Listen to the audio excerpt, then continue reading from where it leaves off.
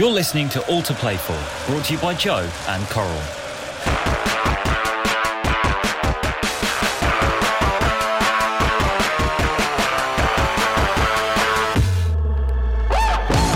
Hello, we are back for another episode of All to Play For, brought to you by Joe and Coral with Joe Cole and myself, Steve Sidwell. Joining us today is a man who started his professional career banging in the goals at Leicester City alongside a certain Gary Lineker before joining Arsenal and achieving legendary status.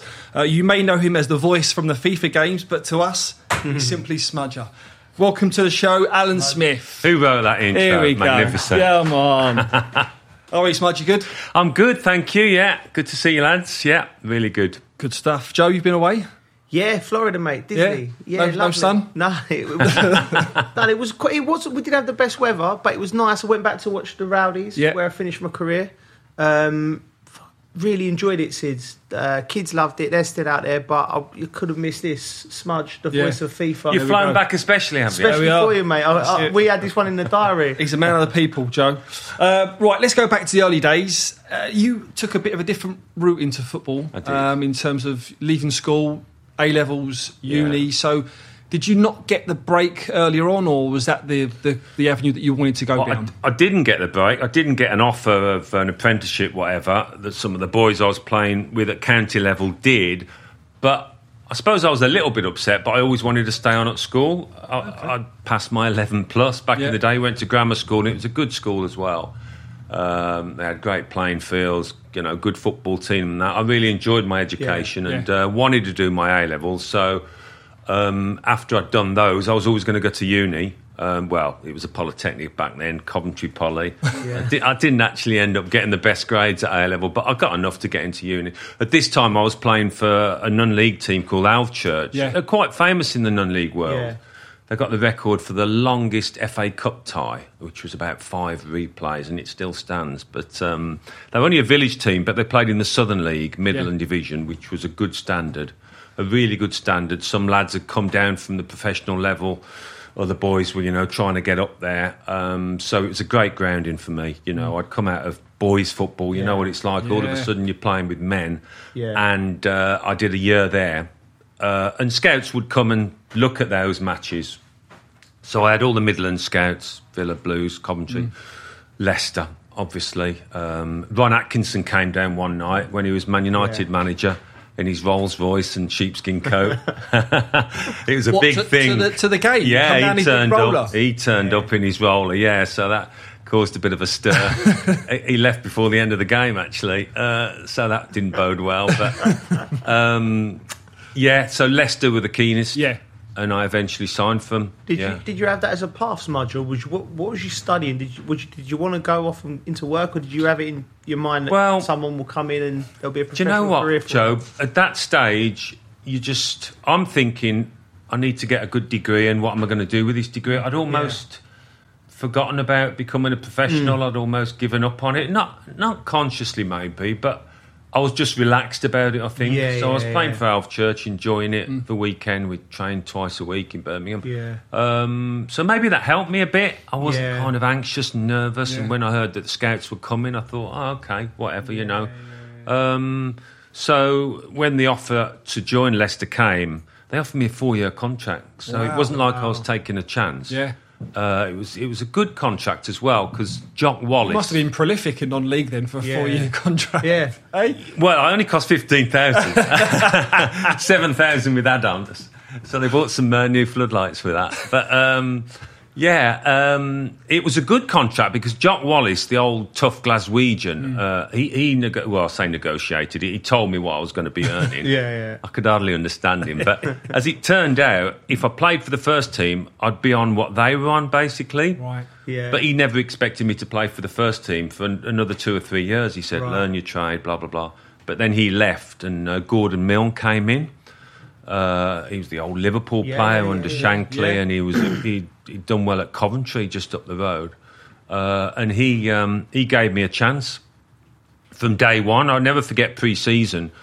The first team were playing Northampton Town on one pitch. I was in the resis on the other pitch, adjoining, And at half-time, Gordon Milne called me over. Alan, you're going on in the second half for the first team. And I got a hat-trick next to Gary. And from that moment on, I was with the first team, and I played on the opening day against Charlton. So where was Gary? Was he England regular at the time? Or was he no. He'd been in the first team maybe a year 2 years just maybe. At the time. Yeah, and he was kind of the bright young thing, local boy in Leicester, so he was the star. But no, he hadn't got England recognition at that stage. But he was making waves, scoring a few goals. Did you find that pushed you? A similar thing happened at West Ham, where we had like Rio, Frank, Carrick and myself all doorstep in every year. And where you can see someone a little bit above you, pushed you a little bit to keep going. Did that happen with Gary? No, I don't think so, Joe. What it was really was establishing a relationship with him, which we kind of clicked straight away. We didn't have to work too hard on it, which doesn't always happen.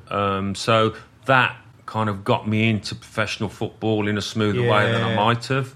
I mean, it was tough, full-time training and that. You're knackered first few months. But the fact I had this relationship with Gary really helped. And there was some good pros there.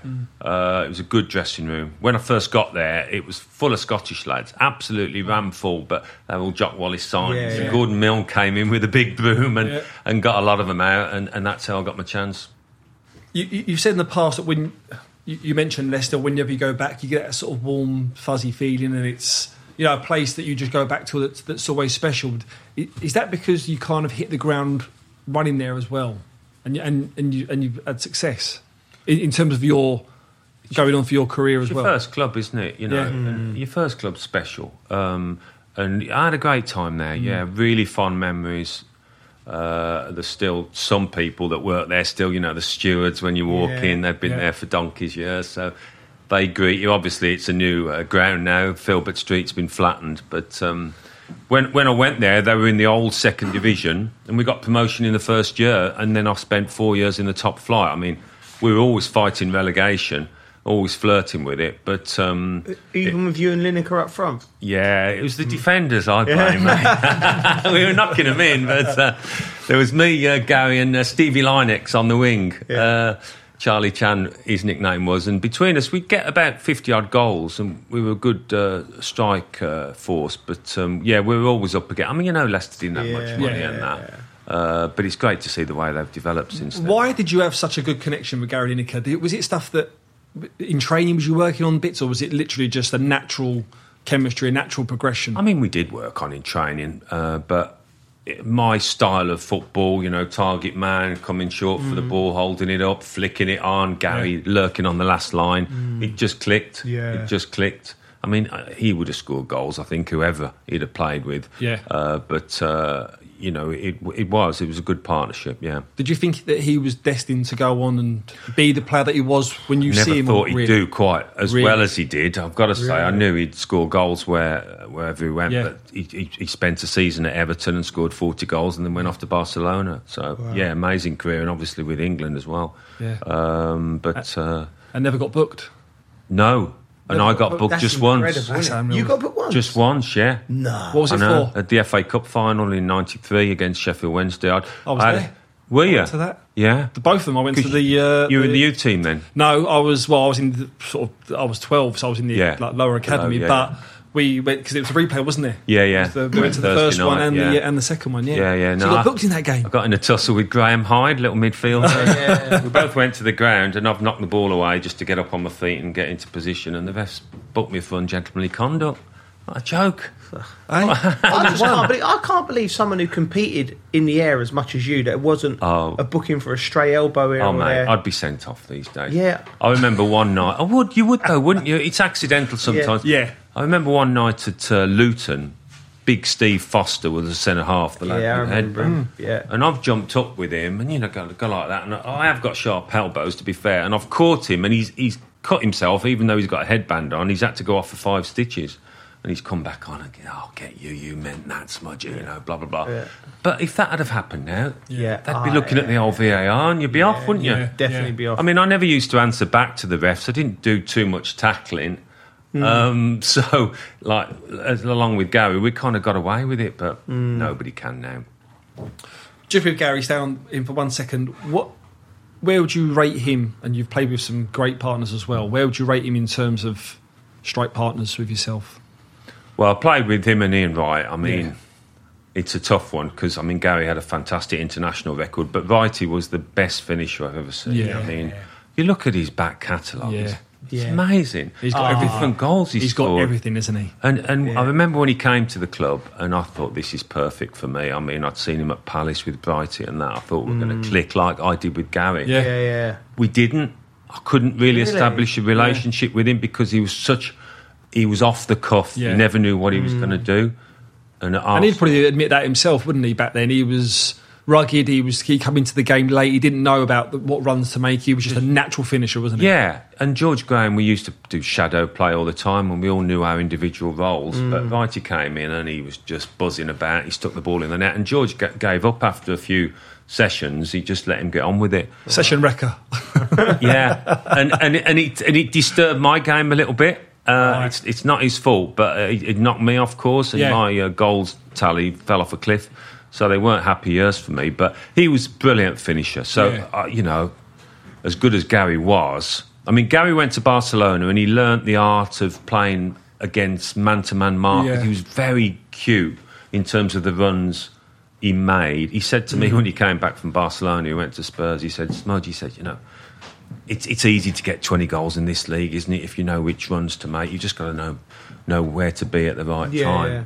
And that's how he felt. I went, well, I don't know if it's easy, Gaz, but maybe he felt it was. Yeah. He was that clever at it. Well, talking of easy, I mean, you eventually got a move to Arsenal, and you scored goals for fun. You actually was top goal scorer for 4 years on the spin. That's incredible. I mean, how was it in terms of settling in, first of all, into Arsenal and settling into London as well? I never forget the day, kind of the first day I met my teammates. Leicester were playing Oxford United at the Manor Ground. We needed a win to stay up. We didn't get the win. We got relegated. But I already signed for Arsenal on deadline day in March, as it was then. So I'd gone back on loan to Leicester as an Arsenal player, which was a weird one because we had to play at Highbury as well during that time. But I went back on loan to try and help them avoid relegation. Didn't work. But, last day of the season, we got relegated, so I've thrown my shirt in the crowd and everything. But Arsenal had got an end-of-season do at the Hilton, and it black tie dinner, so I've taken my dicky bow with me to the game, you know. So the lads are absolutely distraught in the dressing room. You're not dressed in your dicky bow. I've jumped in the shower, and lads, I'd love to stop and chat, you know, but... I've got a Dicky Bow event on Park Lane, so that was out. And then, fuck off, Smudge, we'll be okay in the second division. So you got dressed in the dressing room in your Dicky Bow. I was in a bit of I was a bit flustered, and I've come out of the car park. I've scraped my car up against the brick wall. It was a bit tight, and I've got on that M40, and a couple of miles down the road, I got over it. What were the early days or early years like under George Graham? You know, a lot of team shape. He was a winner, wasn't he? I'd seen him before I joined, and he looked like a man going places. He had that aura, spoke really well about the game, and he was somebody that you could imagine fearing as a manager. He was somebody that once he'd seen your best, he demanded it every day, not just match days, but in the week training. Yeah. And he was always on the training ground, hardly ever missed a day. There might have been one day in the season when he had a funeral to go to or whatever, and then it was a bit of a jolly up. But he was always there and always pushing us. He was very good tactically. Yeah, he was good, and he was good for me because he was a striker himself. But first and foremost, he worked on that defence and went from there. Yeah. How was he, Smudge, for the strikers? Because I speak to Martin a lot about it. He talks about, you know, the work he done with the back four on the ropes and the distances and all that. But how was he for a forward? Was there much work on the actual movement, or was it just all off the ball and then let you guys play? No, he'd do movement. Yeah, as I say, we'd do shadow play, and he'd talk to the two strikers, me and Merce, whatever, how he wanted us to interact and that. But in those early years, first and foremost, we'd all come in and he'd go, "I'm working on the back four today, lads." So it was like me and Merce and Rocky on the right, and then Brian Marwood then on the left, trying to break them down, and it was impossible because they just held this fantastic line, and if you did score or get past them, you were running around the training ground celebrating. That's what I felt when it was like at Chelsea. Like if you managed to score in training against your John Terrys and your Gallasses and all that, you knew on Saturday it's gonna be easy. It'll be easy. You're gonna play through teams. Yeah, they must have been playing against Tony in training. Must have been. Yeah, no, you realised how good they were. Very good at anticipating, just getting ahead of you as well. Baldy was the same. He'd stick out a long leg, and obviously the two fullbacks, in tandem and that. And he only came with hard work, as much as it drove everyone mad that we'd got to work on the back four again. On a match day, you go out with so much confidence, and I know if we get a goal, the chances are we're going to win. I mean, back then it was the norm, wasn't it? And it was the culture, but that drinking culture, especially at Arsenal at the time as well. You being professional and wanting to win titles, and although you did, but at the start it was hard, wasn't it? Because there was a balance that sometimes the line was overstepped. It was the culture, though, in football in general. United had some heavy drinkers, didn't they? They always used to go out, and then we had the Tuesday club. If we didn't have a midweek game, we'd train at Highbury, do a physical, and then go out into town. And the gaffer knew about it, and he kind of almost encouraged it because he saw it as good team bonding. He just says, just behave yourself, lads. Don't get into trouble. We'd have the Wednesday off, and then come back on Thursday and work hard. I was like dipping in and out of that Tuesday club. I was never a massive drinker or anything, but that's just how it was. It's just how it was. So it's not like, we were a fit team. We worked really hard with closing down in training. We did it all the time with me and Merce, whoever. Worked in pairs, showing them inside. That was our mantra, always show the player inside, and we worked at it so hard. Well, look, we've got to speak about the 88-89 season when Arsenal pinched the league from Liverpool in the last day of the season at Anfield. Look, you scored the first goal that night and set up Mickey Thomas for the famous it's up for grabs goal. To win the league in such dramatic circumstances, what were the emotions around the build-up to that game and during the game? Well, when we found out we got to win by 2 goals, you're thinking, all the best, this is Liverpool, fantastic, 4 times European Cup winners. They've been on this run since New Year's Day. They'd not lost a game. Yeah, right. Brilliant side. And so you're thinking, the closer we got to it was the Friday, the closer we got, the more belief grew a little bit. It was more relaxed in training. George let us have a 5-a-side, which he never usually would do. So I think his tactic was to let them go into it in a relaxed frame of mind. And we all travelled up there that day thinking, just give it a shot. Why not? No pressure on us. Nobody fancied us at all. All the papers were tipping Liverpool, and they'd got the emotion of Hillsborough as well. That was it wasn't long before. Well, that's why the game was at the end of the season after everybody else had finished. We were due to play them in April, so it had been put back because there was the cessation of fixtures for a couple of weeks. But the Liverpool lads had been going to funerals left, right, and centre. They just won the FA Cup, so they were going for the double that night. We just went up there on the day. I remember we stopped at Atlantic Towers, just on the waterfront there. You went up on the day? Went up on the day, yeah. I think he wanted to get in and out, He always used to say about away games, do a John Wayne, get in, hit them hard and get out of town. I remember we had lunch and had a kip for a couple of hours, and most of the lads slept well, which it's quite hard on a match day, sleep in the afternoon, but we did. And then George gave a couple of brilliant team talks at the hotel, and then in the dressing room he really pumped us up and sent us out with clear minds, because we've got to win by 2 goals, but his emphasis was on keeping a clean sheet.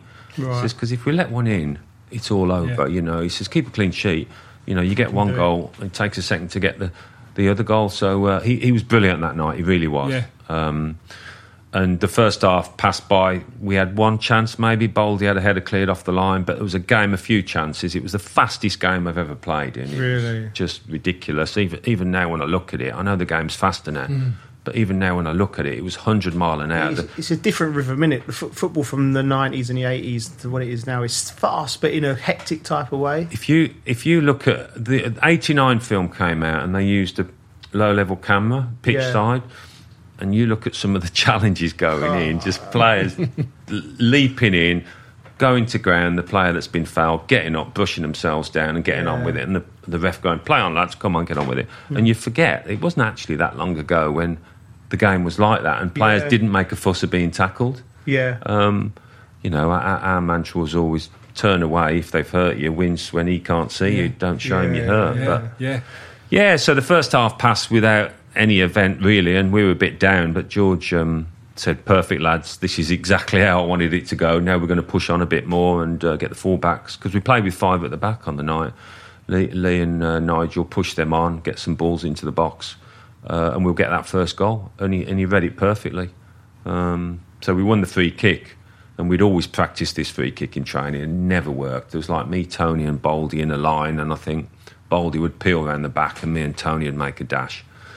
In the event, Tony just went off script and threw himself at a defender, really, and I managed to sneak in and nod it in. But then they were appealing that it was offside or I hadn't touched it, and all those lads crowding around the ref and the linesman, you think they're definitely going to cancel it out. But he pointed to the centre circle, so I never forget the noise in that stadium. It was deafening, and when the ref pointed to the centre circle to say we'd scored, it even got higher. Wow. Liverpool fans like encouraging their players to go on and perform, because they weren't themselves on the night. But it was amazing. There was no clock in the stadium, so we didn't know how long was left. Wow. The cops started whistling with about 10 minutes to go, and we were getting signs from the bench about how many minutes there were. And I remember Lee said he asked the ref just before Mickey's goal, how long left, ref? And he went, it's over, Dicko, it's over. But there was enough chance to pick the ball off Barnsley. But before that goal, was they could have gone to the corner or they could have kept it, but John Barnes, did he put a cross in? No, Barnsley picked it up. Yeah.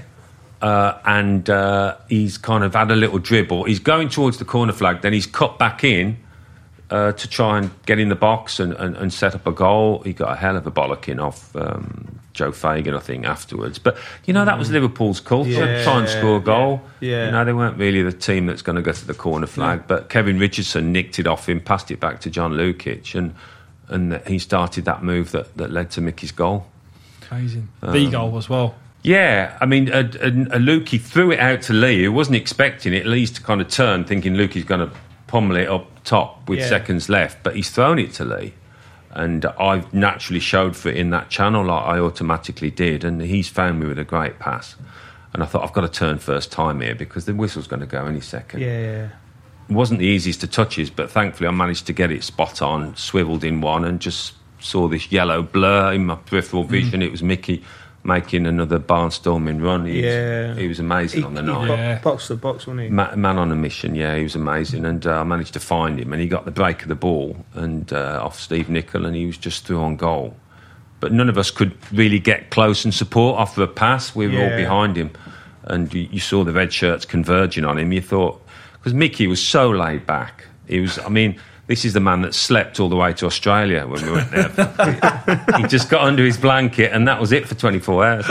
And he would never do anything when he didn't want to. So he was just waiting for Grobbelaar to make his move. But Ray Houghton got within millimetres of getting his toe on that ball. Yeah. And he didn't want to bring him down for a foul, he said since, because he didn't think Mickey would score. Really? But he did. He just lifted it over Grobbelaar, and it was amazing. Yeah, I mean, it doesn't hit home really at the time. You're in shock almost, but it's since then that you realise what an amazing night it was. Brilliant night, yeah. I mean, brilliant night for you. I mean, you scored a goal, set one up. But where does that goal rank? Because you scored a hell of a goal. Was it in the 94 Cup final? Cup Winners' Cup. Yeah, Cup Winners' Cup final to beat Parma, wasn't it? Yeah. The volley. Yeah. Where would the two goals? I mean, they're very complete different goals, different circumstances, but Anfield's by far the most important. I mean, it wasn't the most spectacular, but to get the first goal set us on our way. Arsenal hadn't won the title in 18 years, and it's the most famous game in Football League history. Really, it'd be tough to beat it. So that was, but the Parma one was great for me. I mean, it wasn't strictly a volley because it bounced and come up. Yeah.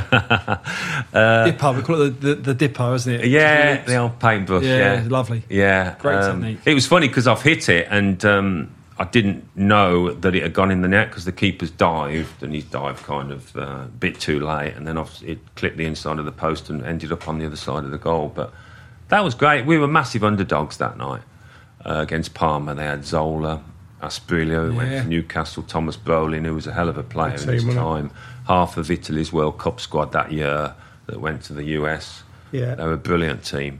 They were holders of the Cup Winners' Cup, I think.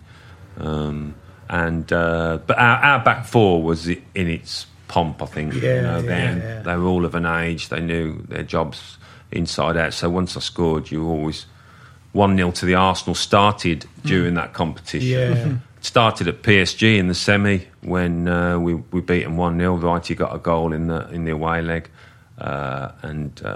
they were playing the Pet Shop Boys at half time. West End Girls, and the Arsenal fans started singing 1-0 to the Arsenal. And that's how that started. Brilliant night. But I wasn't enjoying my football then, because league-wise I wasn't scoring, so that was like a bit of a port in the storm. Your career, unfortunately, ended prematurely. 32, you was due to a knee injury. Did you know that you was going to go into a media route, or was it kind of just off the cuff, or was you just going to have a break at the time? I would never have said that I'd make a career in the media. Really? I'm quite reserved, not shy, but I'm not out there type of person. Yeah. And I'd never thought. It's funny how life, where it takes you. But I retired at 32. It's devastating. Got a young family. What was the knee injuries? It was bone damage, top and bottom, a bit like Ledley King's had. But a few years down the line, they could treat it a little bit better. But the surgeon said to me, "No, that's it. Forget it." And I could feel the knee wasn't right. So you've suddenly got to start thinking what you're going to do. I needed to earn a living. I've got a young family and that. I'd already done stuff for Sky as when I was injured for Arsenal. I was the guest on the live matches. So I started doing more of that. And I'd always had a thought that I would like to do some writing because I'd had a good education. It might be a nice little niche for me, do some football writing. And I started doing a column for North London paper, a weekly Arsenal column, and then I started writing the Standard for a year. Then I started writing for the Telegraph, and I did that for 20 years. I went to 4 World Cups. So that was brilliant alongside all the TV work. Never thought that it would pan out that way. So I've been really fortunate. I've been able to stay in, because I was never really into coaching. I ran some soccer schools when I finished, just a few years after that, but I never felt the need to go out there, and it never really excited me. So the media, I suppose, was the other option. I mean, you get more and more that come. I mean, me and Joe are doing the media now, but was there, back in that day there when you finished, was it more people going into coaching and managing rather than media? And was you was one of the kind of trendsetters? Well, there are more openings now, aren't there, in the media? There are more openings. But, it depends, doesn't it? Some lads feel that they'd rather go on and be in a TV studio or whatever than be a coach. It depends what's what. I was lucky I got a foot in the door. You said about the World Cups there. You went to Japan, Brazil, South Africa. What's the most memorable moment from a World Cup that you was? I love Japan. Spent 6 weeks there. Amazing country. I'd love to go back. It's just like nowhere else. So I was in Tokyo, and then we travelled around, and it was brilliant. Did the final when Brazil lifted it in Yokohama. And I was pleased with my report I did for the Telegraph, and that always makes a difference. I felt I'd done a good job. The stadiums were something else, weren't they, out there? Just like they just saying, because I was in the squad as well. I was only 20, and that was what an experience that, because we went to Sven one night's gone.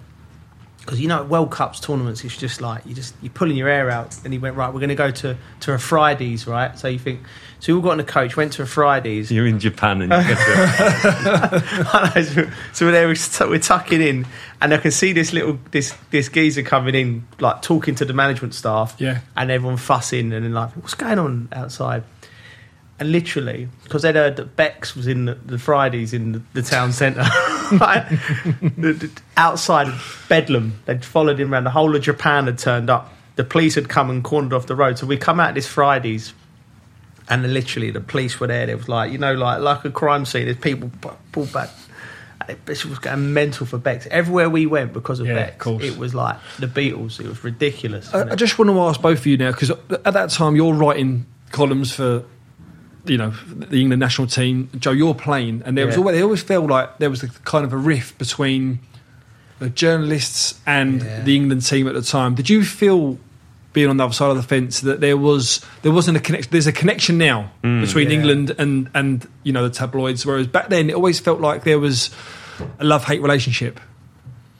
There's a connection now, but I'm sure the lads are still suspicious of what they say, especially to the tabloids. But there was a distance, and when I'd attend press conferences and players might come along with a manager, you could sense that. You could sense it. When I played for England, the press were always in the team hotel, and they'd be stood up at the bar, and when you're going to dinner, whatever, they go, could I have a quick word, Alan? It was one of them. It wasn't structured. You couldn't avoid them, really. There was some... you felt the pressure playing for England then, because there was some ruthless journos who get stuck right into it. Maybe it's not quite as bad. Did you find that, Joe? That era I remember, because I grew up with Harry, and it was the same. Coming in at West Ham, you come to training, and there'd be 3 or 4 journalists, they're usually from the Evening Standard, The Sun, someone else, and they'd just grab you.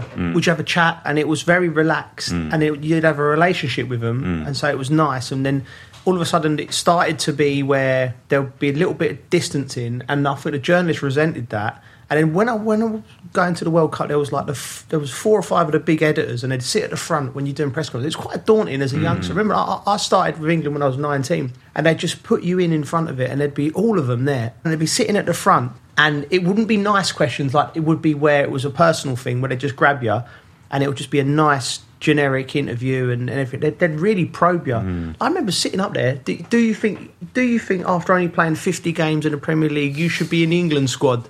Like, as a 19-year-old, 20-year-old kid, it's unbelievable. What do you say? Like, oh no, I'm not really sure. I've got to play in 3 days. I don't know if I'm good enough. Am I as good as... So, and then there was that distance. Yeah. And then the players resented it. And then you also had that era, was the first era really, I think, from sort of late 90s through the 2000s, where footballers would come on the front page of the media. So like, we'd have a night out and something would happen, and it'll be front page news. And then the same paper journalists will go, we'll want to have an interview with you. And they go, hold on, you stitched us up with that. And so it was a big distance. And then the England thing. And then unfortunately we see it with Harry Maguire, didn't we? For the first time in maybe 10 years, I've seen an England player booed, which is bang out of order. But in our era, I remember going to play for England, and it was like, who's going to get booed today? And it was all because of the media. I thought was stirring it up, whether it was Frank or Wayne Rooney or JT or someone. So it was playing for England was more difficult than it should have been for certain players. Definitely. I was all right. I was all right because I never really got booed. But I remember sitting next to the lads on the coach and talking about it, and you're thinking to yourself, you're going to play for your country. And before the game kicks off, when the names was called out in the warm-up, like the whole of Wembley was on the... It's not a new thing, is it? I played with John Barnes, and I remember playing at Wembley when he got booed every touch. I mean, what a player he was. Wow. He didn't have his... He couldn't kind of transfer his Liverpool form, really, but neither could a lot of us. So they just seemed to pick on him for some reason. And then I don't know what you think so much, but I thought the media sort of fed into that narrative rather than trying to quell it. I felt that certain players would be targeted and it'll be a story. I don't know, but there was definitely a distance, which is better now. From what I see from the outside, the journalists and the media. We were always told, whether it was club or country, they'd say, right, this is a big trip, be careful, lads, because it's not just the football journalists on this trip, there's the news journalists, the ones that want a story, and you say about stories on the front page, they're going for the big stories, not about the football, and that's where you were really cautious. Okay, right, it's time for What Really Happened, where we want to find out about a moment in your career, and we want to know more about it. So we spoke about your football career, so we want to know more about the FIFA games. So for a generation of our listeners, you and Martin Tyler have been the voices of their computer games. How did that opportunity come about? There was an opening and I auditioned for it. Went along to studios in Soho, and a few people did audition, but they gave me a little script, and I just gave it the full bifter, and they gave me the job. You know, I found I did it quite naturally, really. You've got to use your imagination a lot. Lots of people ask me about it, and they say, "Oh, are you just reading from a script?" We were never reading from a script. It's all ad lib. Right. They give you situations to describe. Right. So... do you not see the footage while you're doing it? Never. Wow, No. So you've done media, you've done obviously your columns, you've done studio, you've done co-coms as well. So it put you in a good tune for it. But to do it off the cuff with not watching a game and just... Yeah. So you'll be given lines and you got to give it the full... Yeah, I mean, full bang. we'll get a script with different scenarios. So, today, lads, we're going to do free kicks from 20 yards, for the next hour. And you're describing somebody who's curled it over the wall and it's just gone over the bar. And can you give us 6 different versions of that, please? And you're doing it one after the other. So I always think that's where almost my education came in, because you've got to use different words, you've got to have a good vocabulary, And so that, it's just picturing that in your mind and trying to keep it as close to live commentary as you can. So even if you stutter, whatever, it sounds more natural. Yeah. I don't know if you found this, but I've just come in the game as an icon, and my cheers, geez. It's great, but my boys' football team, the lads who they couldn't care less that I play football. But now that I'm on FIFA, it's like they want to know who I am now, and they're like, "Oh, big news!" Yeah, it's big news now. So, do you find that people sort of like youngsters? Oh yeah, because you're in the game. Yeah. No, people still, kids come up to you still. They want a picture. I mean, they don't remember me as a player. Yeah. They don't know me as a commentator. But you're the guy from FIFA. And even I was walking out the ground with Martin Tyler the other day, and we got in the lift, and you say a couple of words to each other, and the lad who's controlling the lift, FIFA. It happens everywhere you go. I was in Israel one year, and this lad was coming around the corner, and he didn't speak much English, but a lot of foreign people use the English commentary because they think it's more authentic. It's the Premier League, whatever. Yeah. And they went, FIFA, he said FIFA. But it's that recognisable voice and that people remark upon, No, it was brilliant. I loved it. When you're doing your script, there's no Martin Tyler there, is there? It's just we're bouncing off each other. So you are actually together, both together now. Which helps, because I have done some sessions where they go, Alan, we need you a couple of hours to do some stuff. And that's draining when you're on your own. But he'll say a line and I'll go, Martin, he's done really well there, blah, blah, blah. And it's easier. Yeah. It's a lot easier to bounce off each other and you get that kind of rapport. It's phenomenal. I mean, how long does a recording take? Well, we do 5 hours a day, maybe for 10 days, depends. I mean, with each passing year, they're not getting rid of the previous year's recordings, they're adding to it. So the library builds up. So it varies how much you have to do. I mean, I don't do it anymore, but I did it for 9 years, which was a long stretch in that world, we're told, a long stretch. Yeah. Because I remember when they used to come in and do the graphics for the players, you sit in the chair and they do the camera that sort of does the big 360 around it. I weren't happy with that. That's when I started losing my hair, and I realised when I saw the game, saw the old ball patch coming, I wasn't happy to put a bit in. I said, go on, Philip, put a bit of boot polish on that.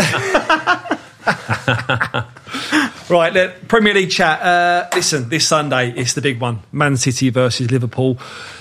Could we see another 89 moment? Is it whoever wins this game wins the league? No, I don't think so. I mean, it's a big advantage, isn't it? Like psychologically, as much as anything else, but still a lot of points to play for. City, the players are human, as are the Liverpool lads, and as the tension cranks up towards the end, who knows where they might drop points. But I mean, it's amazing. 2 incredible teams, aren't they? Full of incredible players.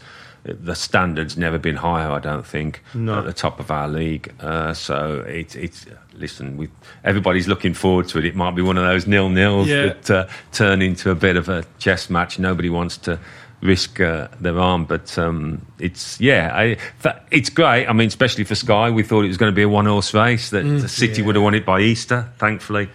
that's not going to be the case, and hopefully it'll go right to the death. Yeah. I mean, they've both got Champions League. That could play a part because they could potentially both get to the final. I agree with Smudge in the sense that I think this is the pinnacle of football with these two teams going out. And I get a lot of pushback from my colleagues and the teams I played for and the teams that I've watched, but these two teams, incredible. Not just two teams, two squads.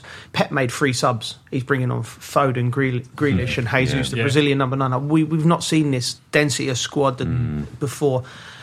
Klopp signings, bringing the lad Diaz in, Jota have been sensational. I just think this Sunday's going to be an unbelievable game. And I also agree with Smudge in the sense that I don't think the result either way is going to be because the teams below them that they've got to play. They'll both still drop points from now to the end of the season, but it's both two incredible teams. So 1 and 2, either one of them. Top 4. Chelsea, you'd like to think, have got third spot. Chelsea would do it. Who are we seeing about 3 and 4? Top 4? I can see Arsenal. I think Chelsea and Arsenal. Arsenal having the points on the board is massive. I did the Villa game with them the other day, and it was a game where I thought in the previous 10, 12 years, Arsenal could have got beat in that type of game, but they scored. They won with Saka, and I know they've had the slip up against Palace, but I just think Arsenal will have enough. I think what Arteta's done has been brilliant. I think Chelsea finished third and Arsenal should come in fourth. I hope you're right, mate. I mean, I did the Palace game on Monday and, Tierney had dropped out beforehand with an injury that's going to keep him out for the season. Tavares had another stinker. I don't think they're going to use him again at left back. So then you're thinking of putting Cedric there, whatever, moving across. Thomas Partey got an injury. I don't know how long that's going to last. He's been good, and he's been. Although he had a stinker again at Palace. No Arsenal player really performed, but you're just looking for him to bounce back now, and because he would have affected confidence. That they got steamrolled in a way that some of those Arsene Wenger sides towards the end did, and if you're physical in the face with them, they can't handle it. Arsenal are better than that now. It was just a bad day at the office. I think. I hope. Brighton at home on Saturday, they need to bounce back. But hopefully they can sneak in there. But with Conte at Spurs, things are happening, aren't they? So be tight. Going to be close. Everton host Man United in the early kick-off on Saturday. Both teams desperate for points. Where do you see this one going?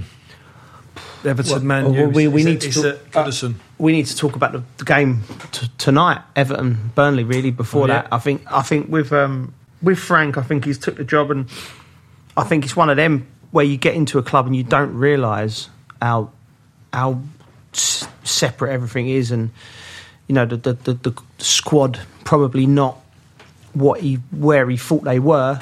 But he's battling. It's a tough one for him. I still think they'll get out of it. I think tonight's crucial. I think if they win tonight at Burnley, I think the weekend becomes less important against Man United. If they don't win, I think their next 4 or 5 games are horrendous. So it's going to be struggling at home, aren't they, as well? Which is unusual. Well, the away form's a disaster as well, isn't it? So it's at Burnley tonight, isn't it? So we'll see on that, because obviously Burnley have got their own problems fighting for their lives. So. Yeah, it might be touch and go. Okay, well, if you think Arsenal will beat Brighton 3-0, Coral will give you odds of 10-1. And if you think Frank Lampard's Everton will nick a 1-0 win at home to Manchester United, Coral will give you odds of 12-1. Close. Man City Liverpool is the pick for the Coral Super Series. I'm going to ask you both 4 simple questions. Quick fire answers, please. So this is Man City Liverpool. Who will win the match? Man City. Liverpool. Liverpool, what player will score the first goal? De Bruyne. Salah. How many corners? 7. 9. How many players will be carded? 3. 2. How are the scores on the doors? Do we know? Joe, you are beating the guest 12-11 at the moment. You have predicted the corners correctly in the last 2 episodes. Shut up. You have. Really? Yeah. Really? Insider knowledge or what? What's going on? He was always, what was it, 11, was it? 11 was his banker. Then he's come away from 11 done me no good, did it? Never come in. Well, as usual, if you want to get involved at home, you can do. Just head over to coral.co.uk, answer the questions correctly to win cash prizes, but please gamble responsibly. Okay, let's talk about Prostate Cancer UK. Alan, you've done a charity bike ride, isn't it? It's something that's close to your heart. Prostate Cancer UK, London to Amsterdam. Yeah, they were good fun. I did it with St Albans Football Club because most of them, the teams, are football clubs.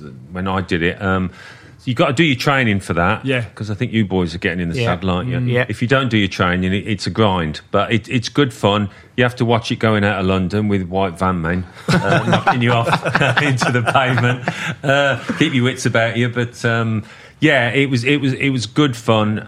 Little night out in Amsterdam at the end of it. So what more do you want for a really good cause? Yeah, nice. Yeah, we've got me and Sid's done for my foundation, Leven Foundation. We did a Tour de Cornwall, and within the first 30 minutes of the bike ride, I think we did 80 miles, 60 miles, 60 miles. Really treacherous it was, up and down. The first half an hour, he's flown into a bush, come off. Wayne Bridge has fallen into the side of a ditch, and I've come off as well, but we managed to get through. So we're actually doing to London to Amsterdam in September. So Now it's good. You get on the ferry, have a couple of hours kip, and then the music comes on to wake you up, and you're all off again. Those cleats can be tricky, can't they? If you're not used to them, and you forget that you actually you need to unclip quick. We're more in danger with a night out with Wayne Bridge in Amsterdam. When we get there, that's where the danger really starts. Well, look, Prostate Cancer UK, I mean, it's a great charity. It does a lot of important work. As you can see, we've got our badges on and we're supporting it. Just a bit more in depth, look, prostate cancer is the most common cancer in men. 1 in 8 men will get prostate cancer. So it's really important to be well informed. Anyone with any concerns about the disease can find out more just by visiting prostatecanceruk.org. And of course, Louis van Gaal is the latest name from football that has been diagnosed with the disease. So from all of us here, we wish Louis the very best in his recovery. Smudge, it's been an absolute pleasure. No, I'm enjoying it, boys. Brilliant. Nice to see you. Been talking football, your media stuff, and the biking and the charity. So where are you this weekend? Are you Norwich, Burnley. Oh, glamour. Forget about City, Liverpool. It's where it's at in Norfolk, mate. I tell you what, the phrase "you've had a stinker" might come out there. So yeah, but you got to endure the bad times for the good. It might be a great game, as I say. Burnley are fighting for the lives, so we think Norwich are probably down, but there'll be something in it. There normally is. Brilliant. Well, look, Joe, we're back. We're back next week. Thanks ever so much for coming on. Remember, you can find us on the Joe YouTube channel or wherever you get your podcast from. You have been listening to the All to Play For podcast, brought to you by Joe and Coral. See you soon. You've been listening to All to Play For, brought to you by Joe and Coral.